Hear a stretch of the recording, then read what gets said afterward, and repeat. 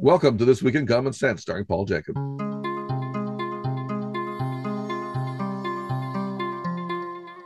Well, this week, my mind's all about March Madness.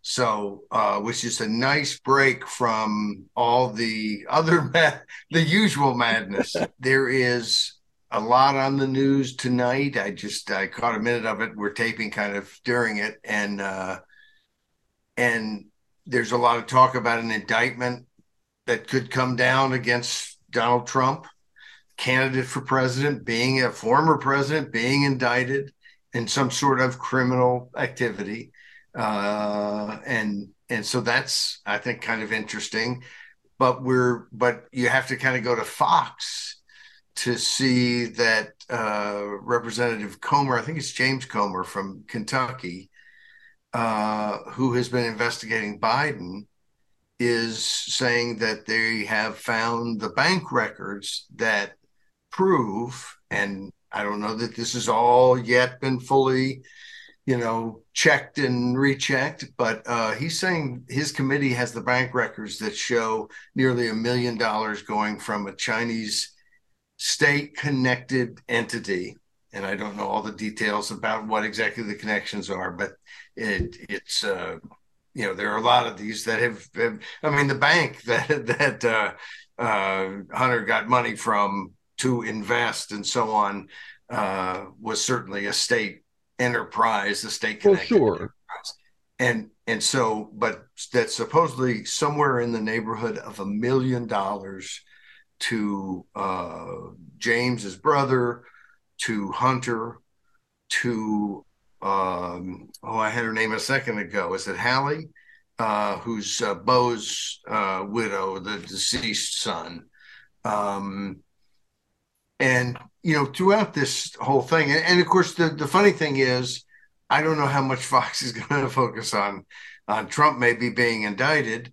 I mean, when it happens, they'll cover it, which is in some ways saying better about Fox than it is about the Washington Post and the New York Times and the other networks, because oftentimes they don't cover it. I wonder if they'll cover anything about what Comer is saying, Representative Comer, and what, let's get the information. Maybe they're taking a wait and see like they did with the Hunter laptop. But I mean, we do live in a time in which the media will actively misrepresent and mostly refuse to represent what's happening if what's happening might cause us to vote or feel in any way unlike they want us to feel or vote.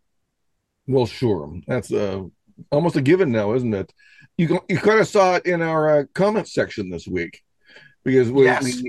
we talked about the banking. Well, we had been talking about shenanigans with money this week. There was two or three pieces about that. Well, and And that's so much of the week. And you suggested, hey, let's talk about some of the comments. I have to say, on Mondays, can you bank on it? Which was really not about the bank crisis, but about three guys: singer John Rich, politician Ben Carson, and who's former medical doctor, and Larry Elder, who's the radio guy out in California who ran for governor and so on. But they've started a bank, and a bank that won't, uh, you know, cancel you if they don't like your politics. That's their stated, niche in the marketplace, is we won't cancel you.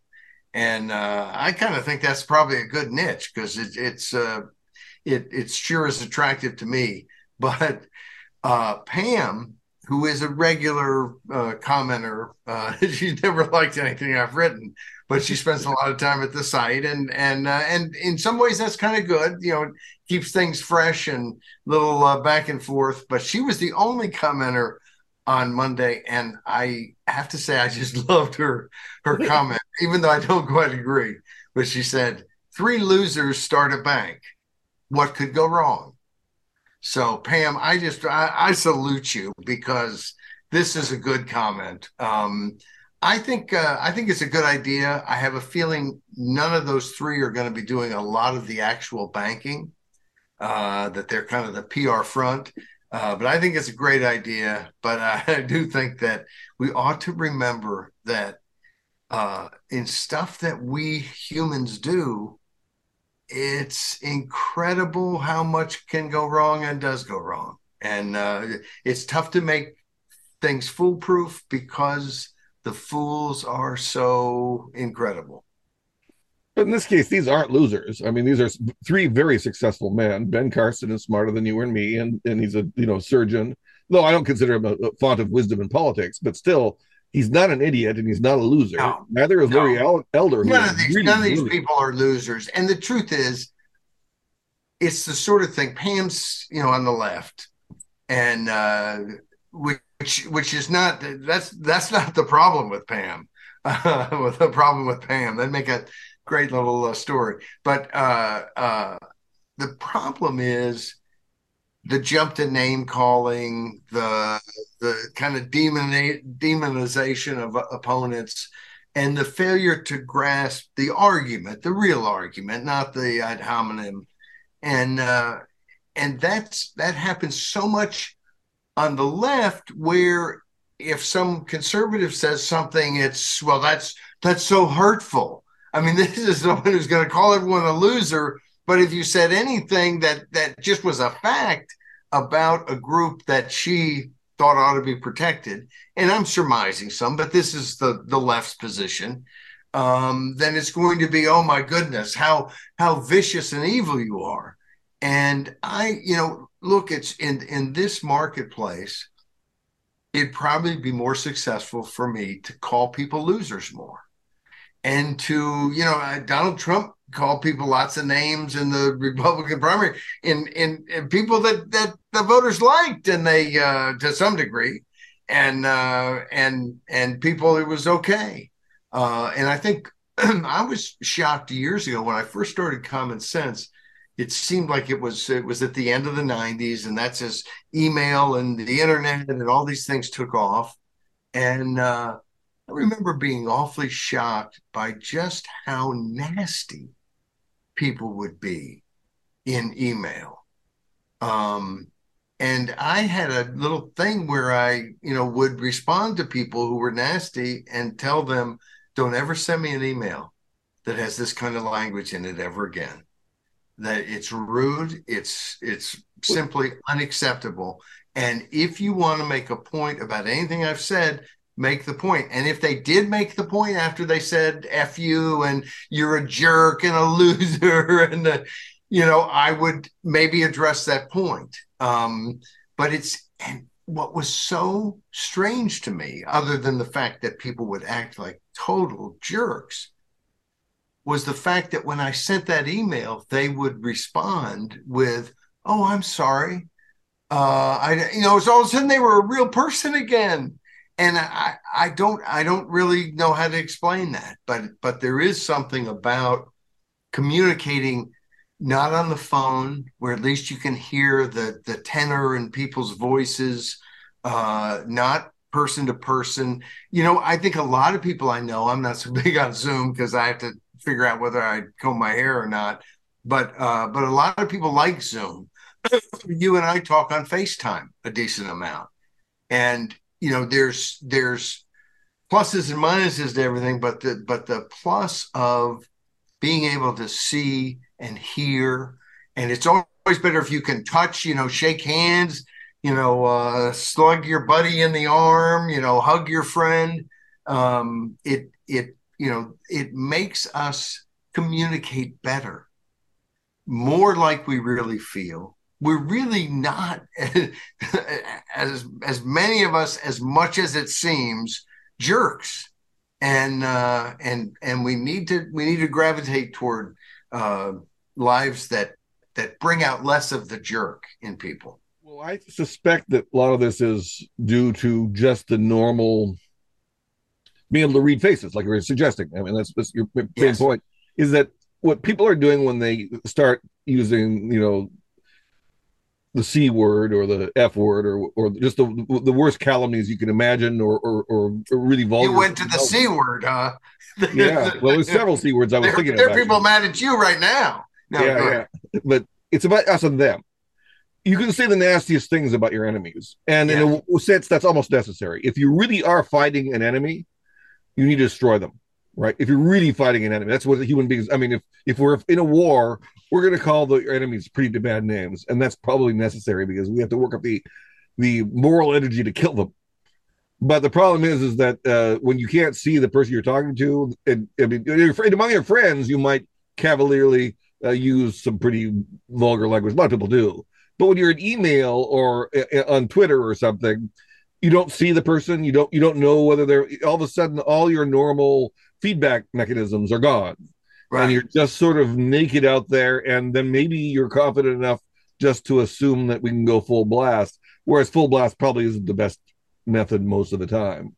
I don't like calling people vulgar terms mostly, but I think there's a lot of vulgarity that I do dish back. So I mean, to me, that one of the worst things happening in the current age is this gender nonsense. All the I don't believe in gender. I believe it's a religion that I don't subscribe to. I don't believe it's scientific at all. So I'll say some pretty nasty things. And Matt Walsh is. I don't know if you heard Matt Walsh's calumnies against Dylan Mulvaney, one of I haven't. oh, I okay, hadn't heard okay, that particular. I mean, I know Matt Walsh and so on, but yeah, there's a point at which it's not helpful, and if it gets to a degree of nasty, it pushes people who might agree away and doesn't bring anybody there. But I wanted to pick at something you said just a little bit because, and I don't know that you disagree with me, but just to put okay. it in a different context, which is I think that the hate week, and when you mention hate and war and so on, I think of 1984, which is one of the first novels that kind of got behind propaganda, and we have to convince our citizens to hate the citizens in this country and so on. But it's interesting. You mentioned something to get people to kill in a war, but I think those messages of hate, and in some cases, I would hope when you've got a legitimate enemy that you avoid the hate to keep mentally focused, but whip up. You do want to whip up the public to say, look, we're going to go through sacrifices. We're doing it because they're really, really bad. But what's interesting is I don't think that's what motivates the soldier so much, in that you can't keep that level of I mean, first of all, soldiering, no matter what you're doing, seems, and I don't know a whole lot about it because I've tried to avoid it as much as I could. But it just is a horribly frightening, it's physically, mentally demanding profession if you're in a war. It's less demanding if you're not in a war. But if you're willing to risk it, I would hope that our soldiers are there at the ready and never go to war. But it is much more, I think, about connectiveness of a unit, that it's the brother, it's the mini series Band of Brothers, or maybe it wasn't a mini, maybe it was a full series. Whatever it was one of the things that it brought home was that part of the military, which is banding a group of people together, soldiers, and that bond between them is what allows them to do very dangerous things, and training and stuff is what allows them to fire their weapon. And I think in most wars they point out that most people, even in firefights, never pull the trigger and fire their weapon. And but that part of it is not the propaganda. In other words, what they're doing in the military is not the same as the propaganda for the folks back home. I remember my father. He was in World War II, and he wouldn't buy anything Japanese or German for quite a long time. And he said bad things about the Japanese and the Germans for decades, and didn't really forgive them. Though he had no I problem with a local Japanese man. I mean, and there's Right, right, German Americans everywhere. That wasn't his issue. right. But he certainly, the countries were his big. He wasn't a big fan, and he said nasty things. I don't know if I was 20 yet, but I think I was 19, 20 maybe, when I worked at this parking garage in Little Rock, Arkansas. And I worked with a guy who was 70 something years old. and he had been in World War II, and he that anyone would drive a Japanese car was a crime. The Japs were evil, and that's the way it was. And I looked at it and I thought, well, that's ridiculous. They've been at peace all this time. They've had no trouble with peace. The problem wasn't the Japanese people, but he lost two brothers in the Pacific in World War II. So I very quickly picked up on that. This is probably not the guy to have an intellectual argument about how he ought to, respect the Japanese more and as a people. And so there's that sort of thing. But anyway, I just wanted to make that point because I think I think sometimes it's easy for people to say, yes, that's why those people go to war, and those people going to war, I think, are in actually under more control in some ways than the politics that is sending those people to war or not. One of my favorite philosophers, Herbert Spencer, made a major distinction in one of his books between the ethics of amity and the ethics of enmity. And he said that our moral life is dominated by two contrary systems of ethics. And many people are very confused about it. They pretend that they're all for the religion of peace and the ethics of amity, yet their willingness to go to really negative and hateful to others speech for enmity has appalled him. But he tried to be careful that he thought it was very, very important because that was one of the most basic elements of human nature, is that distinction between the in-group and the out-group. And so I'm always fascinated by that, and I talk about it quite a lot. But this week's big talk was not about war, though war is certainly drumming in the background of our society. Yes. It was economic disaster, and you wrote about it twice again this week, Tuesday and Friday.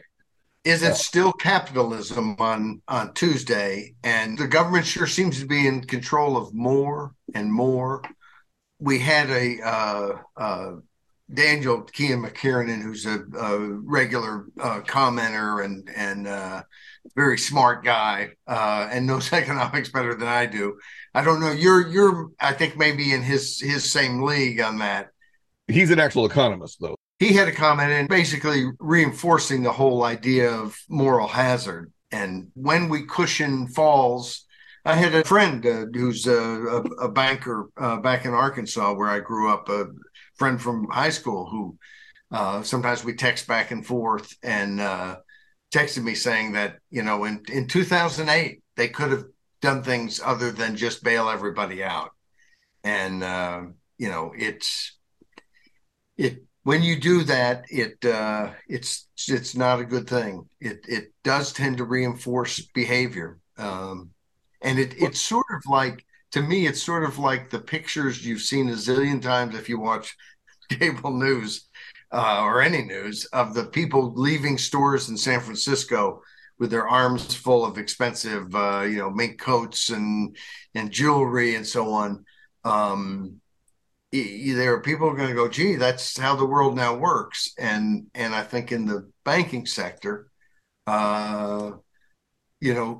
this is, and they're playing this as different than a bailout, and it is different in some respects, but it's still the government in control of everything, and it's still the government making sure that certain people don't have to follow the prearranged rules. And look, I don't want anybody who has more than 250,000 in an account to lose that money, but I don't really want a society in which people who see the sign that says, we are insuring this up to 250,000, and then don't do anything, that they get rewarded, and the person who is maybe not anywhere close to 250,000 in a bank account, but make some other error in their lives. Like maybe they forgot to get to court that day, or their car broke down or whatever. They're not getting bailed out. And look, don't get me wrong. I'm not looking for some huge new bureaucracy to follow all us little people around and save the day for us. Stop controlling the economy and saving the day for the big shots. And And again, it's not hard to see how this helps the in crowd, the rich. We wonder why there's income inequality, but then we see policies that are designed to never allow anybody who's wealthy to fall and maybe not provide the same safety net for others, including the poor, but also the working middle class and poor. And so it's, the answer here isn't, oh, we've got to bail everybody out. The answer is, why do we have a system in which there's all these slush funds for people who make big mistakes? And you know if we make it to where no mistake causes you any pain, why would you avoid making mistakes? And here I get to bring up Herbert Spencer again, because in the middle of his essay on state tampering with money and banks, which is this very issue, he had his great epithet, his great line, his maxim: the ultimate result of shielding men from the effects of folly is to fill the world with fools.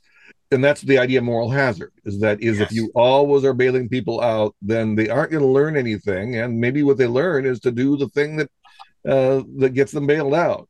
And in this case, though, it was the customers of the bank and not the bank itself that's been bailed out. We're far from over with this issue, so who knows what's going to actually happen. But Biden did promise to guarantee whole all the customers, which had most of which was only 2.7% of the accounts in the bank were covered with legal $250,000 Right. guarantee and limit, as Daniel puts it in his comments. And Durek makes clear this was done under the commenter. Durek makes clear this was done Right. because it's wealthy Democrats. I mean, this is a Democrat industry. Almost all the people are Democrat. I don't really get it because 20 years ago, everybody was saying that it was a libertarian industry. There was a whole book written called Cyber. I forget what it's called. It was a horrible book. But basically, the oh so libertarian Silicon Valley people, and now they're all Democrats. I don't know what's gone on there. Yeah, I think that, I mean, not that there aren't libertarians who work in the tech field and so on, because there's tons of them, but I don't see it as a libertarian field so much. Maybe it was seen that way early on because there were a number of libertarians and there were people with money who aren't Republicans. So Yeah, I mean, there are Democrats. In most, I think if you look at the super rich, you'll find that the majority of them are Democrats. sure. So And one of the it's reasons is that the Democratic Party is very helpful to the super rich, even as they claim that the super rich are the cause of all our problems. It's a really interesting little problem. The left always talks about how the right is, hypocritical, religious and censorious, and there's all the things they say about right wing people. But the left seems just as hypocritical as the right to me. I mean, I just don't see that anyone gets off from those kind of charges. no, no. Well, none of us do, personally or politically or anything else. But some folks, especially those who actually are in Washington with power, man, it's like it just oozes out every pore. Um, hey, I wanted to give everyone an invitation to a beheading, and I mentioned this hearing to you, and I think you were more upset by it than I was. And This what was the hearing? Now I've forgotten what it was. What did you write about with Come invitation to a beheading? I don't remember anymore. on, Tim, pay attention here. Yeah, I don't know if I could. This was the 3 days ago. That's a long time. hearing about that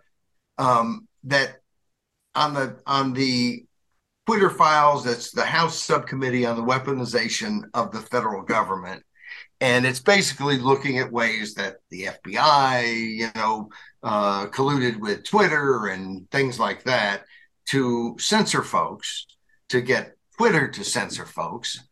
And, the Democrats, or at least a lot of them who are in power, seem to think that anybody who mentions that is a terrible person because it's only conservatives who are being censored. These censors are helping Democrats. I mean, what's the problem?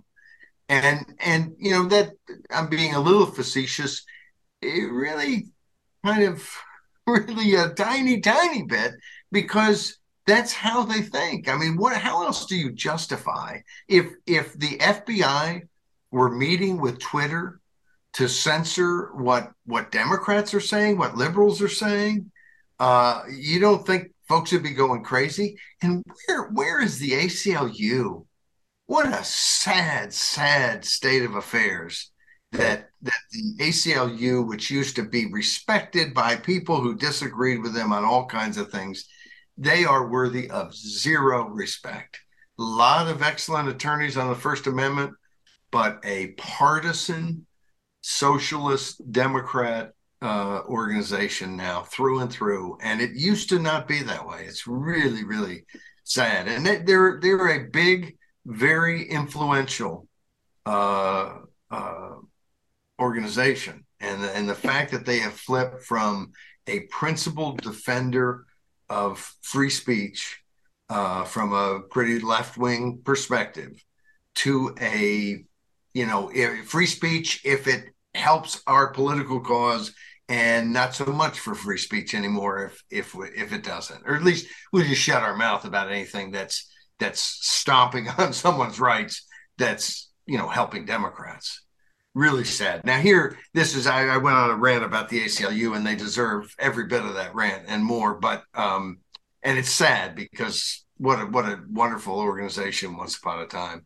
But this is about Michael Schellenberger and Matt Taibbi, two excellent journalists, and excellent journalists that, first of all, neither of them are like right wing. Matt Taibbi is not like a right wing guy. He's a Bernie Sanders supporter, for goodness sake. And I know less about Schellenberger, but these are folks who have been honest about reporting things, have been diligent, have been well respected, have won numerous awards, and they come to Congress about the Twitter files. And the Democrats don't engage with anything that's been found out, and with any of the charges that they're saying, look, hey, this is obvious collusion between the government and social media to censor certain opinions. This is 1984-ish stuff. And the Democrats could care less. Instead, they act like complete asses and treat these men like you're not real journalists. Like Congress gets to decide who's a real journalist or not. And it kind of shows us what sort of journalists they wouldn't consider real journalists if Congress did get to decide who's a journalist. What the spectacle of it. I encourage people who may be going, Paul, stop hyperventilating. I'm not sure what you're talking about. We'll go to Invitation to a Beheading. This is commonsense.org. And there's a link there that you can go watch the hearing. And it's right out of the gate. You see how serious the problem is politically and personality wise in our Congress. Yeah, those three women that I could think of. I think you mentioned three women Yes. from the Virgin Islands and from Texas and wherever the former Democrat head of the Democratic Party hails Florida. from Florida. Yeah, they were awful. I'm not sure I've seen worse interrogation ever on screen. I don't think it's possible. I don't think it's possible to get much worse than this. Obviously uninformed, ill-informed, and uh, and then nasty. So it's like you're not. It's not just that you've got a point and you're being a jerk about it. You have no point. You don't know what you're talking about, and it's obvious to anybody in the room who does know anything about the subject. And now you're making an ass of yourself. So we got the most comments on this piece too. We got the most number of comments from yes, Daniel, Durick, and Pam. Pam came in again, and it was kind of amusing. In fact, it was more than amusing. There was some good stuff in there. yeah. I like Drick there. He's usually short and to the point. never interrupt your enemy when he is making a mistake, which he said is paraphrased from Napoleon. I never really knew who said that, but I believe him. I And heard it from Napoleon, but I've heard it from other people too. So it might be one of those we don't know where it came from, but we think it came. Everybody thinks it came from Napoleon or Clausewitz or somebody. I'm not sure. I should look it up. I think here Daniel makes a good point. It's like 4 paragraphs. People should go look at this comment, but he talks about the Obama administration and Democrats in general kind of getting to a point where they are the establishment. They're now pro corporation. He doesn't quite go into that, but he mentions kind of the corporate mentality, and basically that they don't have to pay attention to what these people are saying. They are so quick, and we spoke about it a little bit earlier, talking about people as losers. They are so quick to dehumanize their opposition that, of course, they don't have to listen to their arguments. They're not human, and that is the if they're not the right race, or they're sexist, racist, hate. They're hate people. That's what they say about conservatives. Therefore, I don't have to listen to anything they're saying. And of course, not that there isn't some hate on both sides of this aisle, but here it's largely an excuse not to listen. And of course, the Debbie Wasserman Schultz and the woman from the Virgin Islands and so on, who were haranguing the two people testifying. They didn't have any charges. Oh, we found out you're actually a horrible criminal. No, it was that they're not really journalists, even though that doesn't even stand up. It'd be rude if they said it to someone who was just a blogger, not a very well-known writer, hadn't written for all kinds of different publications and been renowned.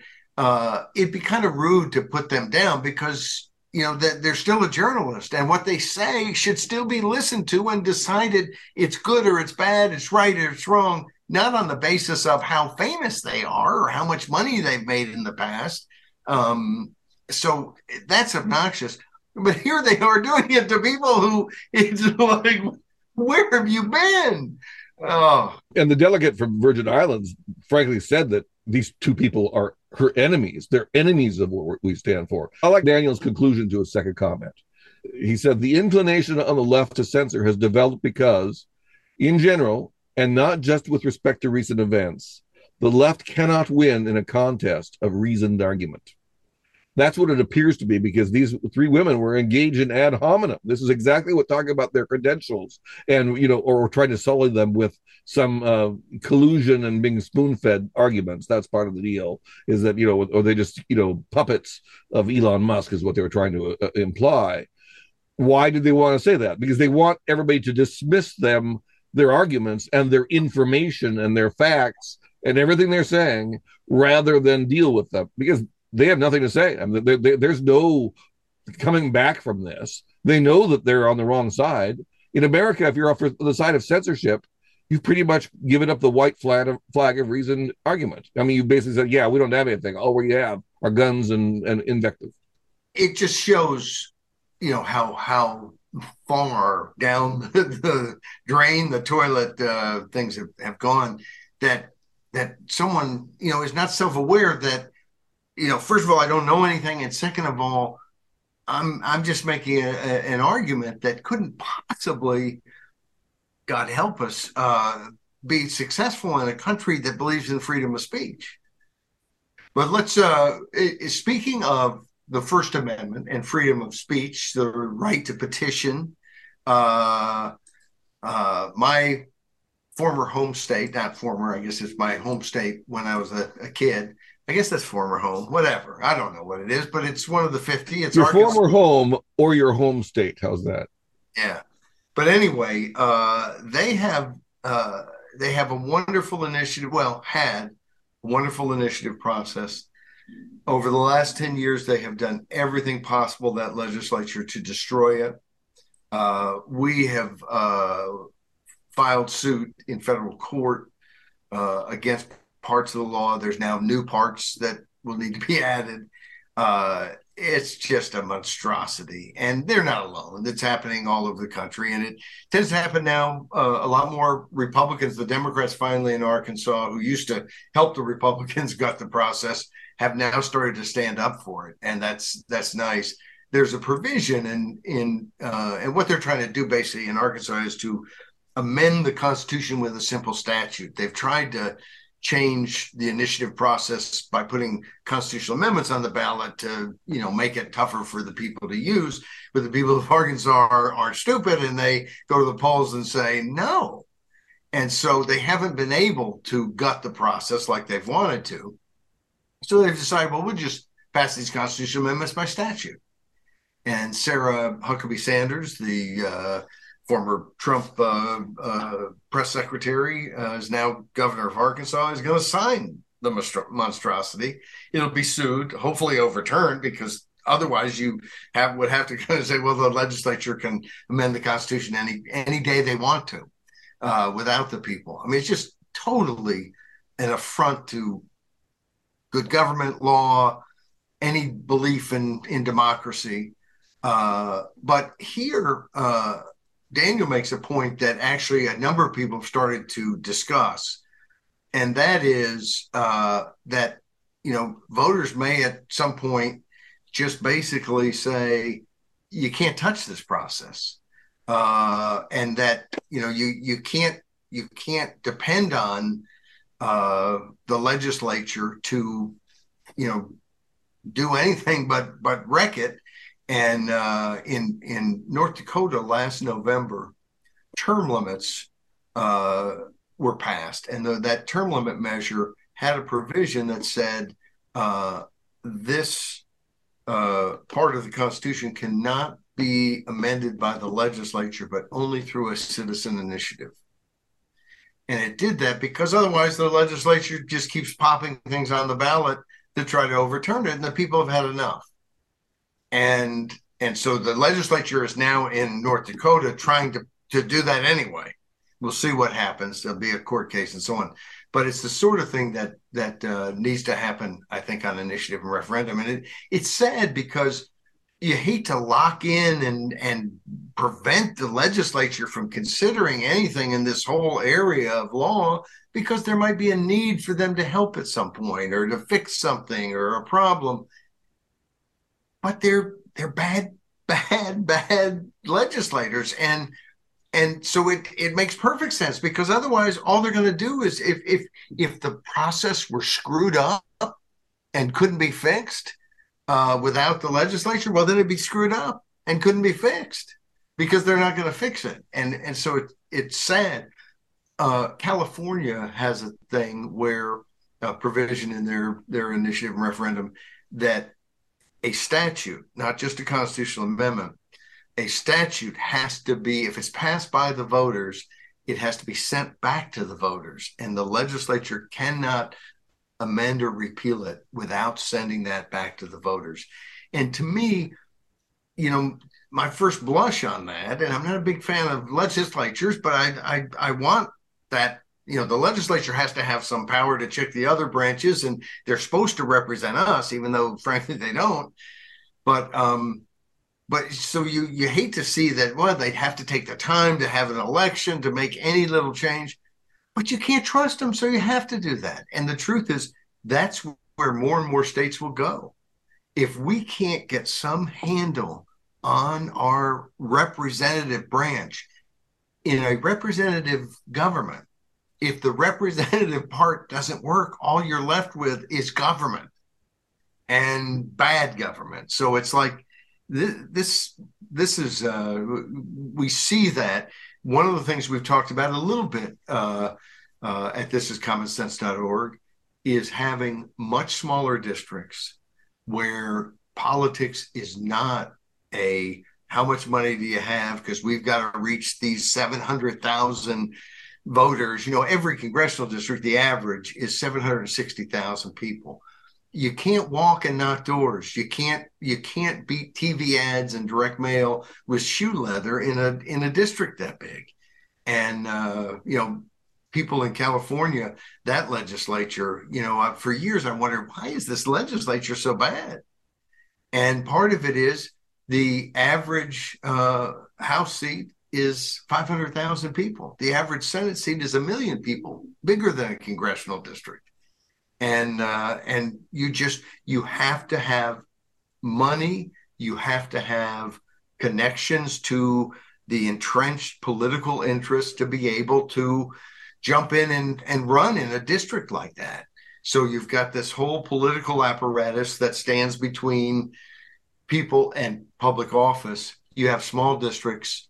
I always think of New Hampshire, where their House districts, the average size is 3,000 people. They have 400 members, almost as many House representatives in the New Hampshire House as in Congress. And average district size 3,000 people. That means that you're going to hear from the folks, the folks back home, the folks you're representing. And someone coming in with a bunch of big money to viciously attack you in 30-second spots or in slick, direct mail, I don't think it's going to work. That means you don't need a huge bureaucracy in Washington to control campaign spending and create these wonderful elections where money doesn't have any influence, which is just a joke. And the more we do the campaign finance reform, the more it's a joke. Nobody's found anything that doesn't help big money instead of hurt it. And I kind of start to think that that's the design. But small districts would just wipe out the ability of big money to decide, and they still don't decide, even when they can run a zillion TV ads. We still have to take responsibility for our own vote. But the whole dynamic of elections changes with small districts. So there's my little my 2 cents for small districts, because that is, I love term limits. I think that also helps on campaign finance issues and other things. And you can see the collateral benefits it has, in addition to getting rid of some people who it's time for them to go. But small districts, I think, are the key to having real representatives. And I love direct democracy. I love the initiative process and referendums and the people being engaged, because that's the name of the game, is the people being engaged. But you can't run government by initiative. It's too slow. It can't, and it doesn't need to happen super fast, because people need the time to think about what they're doing. You need representatives who will do a little bit of the, specialization of labor, so that the public doesn't have to pay attention to every little thing. We need people who actually represent us. And that's lost. And I think almost everyone, far right, left, in between, almost everybody realizes these guys are not representing us, that we've lost it. It's lost. And if you really believe in democracy, if you really believe in representative government, we got to do something to get it back. That's not at all what Pam thought you were talking about. Pam thought, why should you complain? Because they're your people. Huckabee Sanders, you're the Republicans. She said, what do you expect from them? Fairness? Get serious, Paul. Get serious. Frankly, I do expect. I'm not shocked, but I'm disappointed in Republicans and Democrats all the time. And we talk about it. And look, I'm more likely to vote for a Republican than a Democrat. I don't think anybody who reads my stuff isn't going to be shocked that I think the Democrats are even wackier than the wacko Republicans. But I also can't imagine that anybody that kind of honestly reads and thinks about what I've written would think, oh, he just, whatever the Republicans say, he's all for that, because we beat him up quite a lot. And in fact, there have been articles in the past where they've mentioned, different people have mentioned me attacking Republicans at different times. And attacking maybe isn't the right word, because it's not like I got in a fist fight or anything, but just taking them to task. And there were a lot of people who have done that. I work with other Republicans who, are Republican, but not in favor of everything every Republican does or the party does.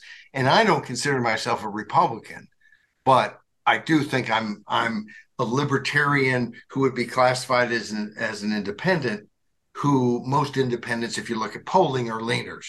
They they're Sure. independent. They don't like the Democrats, but they're going to vote for the Democrat almost every time, or they're going to vote for the Republican almost every time. And on the House, Senate, a lot of things like that, I'd be much more apt for Republican because even if my member isn't my favorite or whatever, I don't want the completely lunatic communist Democrats to be in charge of the whole chamber. At the same time, I could see a scenario in which I'd be for a Democrat running for president if I thought they had the right, issues on key issues, and the Republican didn't. But I would be very scared if that Democrat wasn't having problems with the Democratic Party. And I point this out because a lot of folks in the media who don't understand Republicans and don't want to. They just want to demonize them. They don't really care to understand them. Trump had all kinds of fights with the Republican establishment. And it just showed to the media that he can't get along with anybody. It showed to rank and file Republicans that maybe this is the guy we've been looking for, because we don't like those guys either. In the same way that a lot of Democrats I know, if they liked Bernie Sanders more than they liked Joe Biden or Hillary Clinton, well, Debbie Wasserman Schultz was at the DNC at that point, was I think the head of some chairwoman or whatever, and did all kinds of things to help Hillary Clinton, anti-democratic things in my mind and in their minds. So the Democrats, that's part of the allure of Bernie Sanders, is that he's an independent. He's not a Democrat. Yeah. And because so many Democrats and progressives despise the party. And so that dynamic is almost never talked about in the media.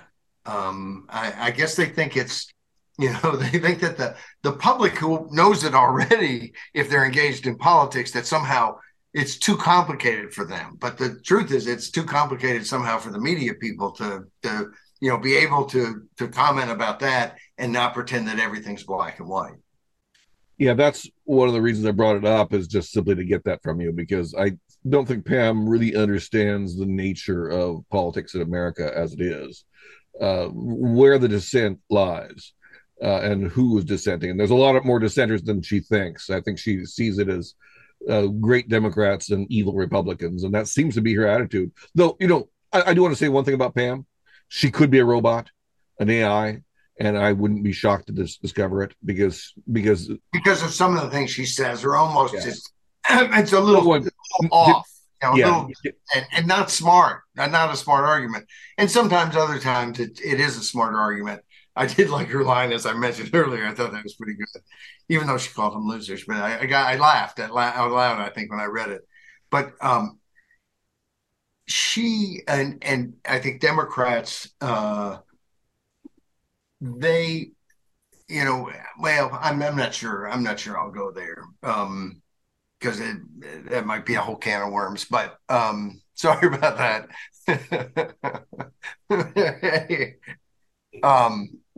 Anyway, that's that. The initiative referendum process is supported. We've done polls, all 50 states, individual state polls. Every state supports it. The closest it is 2-to-1 support. So none of the legislators ever, with a few rare exceptions, even proposed getting rid of the initiative. where it exists. Where it exists. None of them would want to bring it back. And of course, big labor and big business would fight bringing it to any state that didn't have it. But where it exists, they're going to do everything they can to undermine it. They don't support it. And they'll come out and say stuff that they won't say publicly, that they don't believe the people are up to it. And they certainly don't think the people should be second guessing them. And that is, it's it's pervasive in all of these legislatures, and it's sad. It's it's a constant fight. Every January, I know my email inbox is going to be full of people going, "This is what they just proposed." And sometimes the things that that were proposed 20 years ago, and the Supreme Court by a 9-0 unanimous ruling struck it down. They're going to do it again. I mean, they don't know about the Constitution. They don't care, and it's ugly to see it happen. And it's important for people. And I like attorneys, and I'm involved in a lot of cases where we're trying to knock down restrictions that legislatures have put up that are unconstitutional. And the courts tend to look at any legislation, any law that's been passed, with the presumption that it was passed for a good reason, and here it is. And if we can construe it in some way that makes it constitutional, we will. But that the attitude is kind of, this was passed by a legislature that represents the people. And the presumption before we look at the details is that it's probably something that they believed in and cared about it and is good. Now, I don't want to overstate that, but that's the view. I think the court should have the view that, oh, this is something that the people who want to monopolize lawmaking have proposed to try to block their competition, which is the people acting directly. And I just think that's obviously true. If you look at the legislation, I mean, if these judges had to look at everything that was introduced around the country, they would see 99% is anti-initiative and obviously trying to kneecap anybody who might try to do an initiative. And so why pretend? Why wouldn't you want to look at it not with some glossy, law book, here's how it ought to be, but what's the reality? And so I'm always looking for our attorneys to state the reality that this is another attempt by the legislature to block this process, which is competition for their monopoly powers. And it makes a difference in how much money they can raise and how much power they will have. Your Friday piece, today's piece, Old Woke, Not New, is kind of an interesting piece in regards to the partisan, clown world partisanship that we've been dealing with in this episode. I mean, that's kind of what we're dealing with Pam and generally with people is people are in a kind of clown world partisan area, not dealing with reality. They're dealing with their fantasies. They're what their wish lists are, and they don't really consider anything broader than that, and that's a real problem. It just expanding on the piece earlier in the week about capitalism and so forth among the right-wing people. There's a lot of charges that the Silicon Valley Bank was horribly woke, and that's why it went broke. It's right. Woke and it went broke. And of course it was woke, and many of its people are woke, and they obviously say woke things. You talk about one of the woke things they say, but they didn't, as far as we can tell, give $74 million to Black Lives Matter.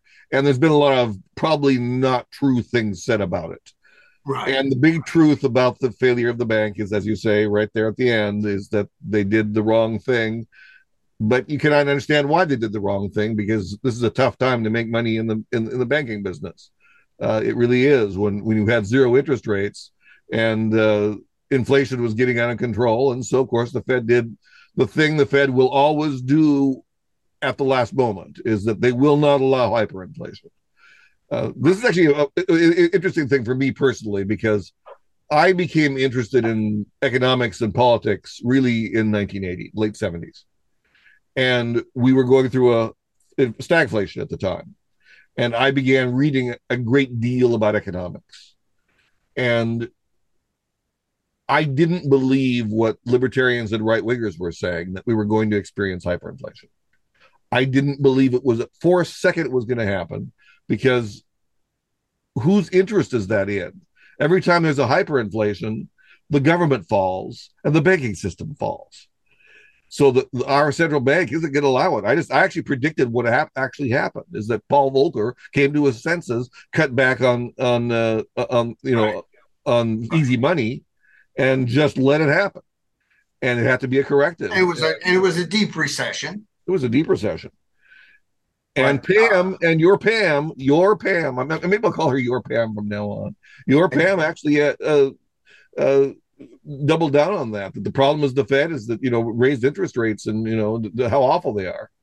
But what does she want? Does she want to have the government fall and all the banks fail and we get a Hitler? I mean, that's kind of what well, everybody. and this is something that most people aren't aware, that since 2008, now the 2008, recession, depression, whatever that was, those definitions are very fluid now, but whatever that was is long over, right? Except it's not over, because from a monetary standpoint, the Fed, basically said, we're going to cover everything, we're going to make everything liquid.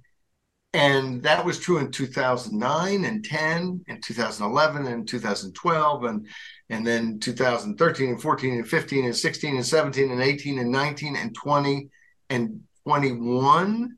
Was that when the first rate hike came? Wasn't it 21 was the first rate hike since 2008? The first time that the easy money was no longer easy. And during the latter Obama time and during Trump's time, there were a couple times that they talked about maybe raising interest rates, and the markets would kind of crater a little bit. Just have a couple of days of no, we're not going to do that. At some point, can that go on forever?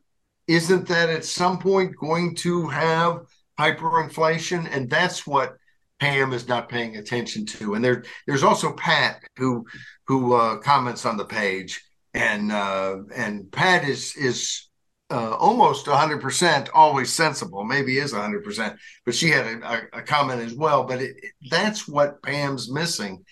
Her view is kind of, well, the Fed just needs to turn their switch. Did nobody tell them to turn their switch down now? At some point, you can't just have easy money forever. And maybe you can. Maybe that's AOC and others are right that modern monetary theory is basically the government just keeps printing money and it's all going to be okay. And there are a lot of us like you and me who are very skeptical about that. Yeah, I don't consider modern monetary theory to be very modern or very theory. Yeah, I just think it's a joke, and it's doing precisely what politicians want to do, is always give the people something that seems free, but which actually helps the politicians, because the people who get the money first are in the state. The people, insiders, get the advantage of new money, and it's a racket. It's the whole thing is a racket, and it's working against the little guy in almost every one of its manifestations, and it's really good for insider businesses and insider groups of people like government employees. I mean, it's good for them because they get the advantages of what they want. They get the advantage of new money when it hasn't had the inflationary effect yet. Anyway, so I thought it was a very interesting week in terms of feedback on your site. Also, the clown world partisanship. It shows itself up in quite a few different ways. Yeah. Well, and I think there'll be plenty to talk about next week with some of the different things happening. And what's interesting to me too, and a little bit scary, is the world's changing. It doesn't skip a beat. It just keeps on going. And there are some scary things happening all over the world. And it'd be a really good time for some folks with their head on straight to be at the White House, in Congress, different places, and in our neighborhood. So all of us, I mean, I kind of feel like these next 4 or 5 years are really important years for the future of this society and this world, and any role we can play on it, we sure need to. And for the listener and watcher, I guess that means going to thisiscommonsense.org and reading you 5 times a week. That's true. That is true. Okay, I think we could probably say goodbye and see you next week. All right. Isn't there like some animal that gets up and says that's all, folks? You're right. Was that a pig or a duck? That was a pig, Duck, wasn't it? I think. Or was it a Well, that's maybe? pig. That's Porky Pig. That's all, folks. This has been This Week in Common Sense, starring Paul Jacob. My name is Timothy Virkala, and we've gone through the big stories of the week that have appeared at thisiscommonsense.org. And you probably want to get out of here. But remember, bookmark thisiscommonsense.org. Like and subscribe and do all the things on SoundCloud and Rumble that you can think of. We're done.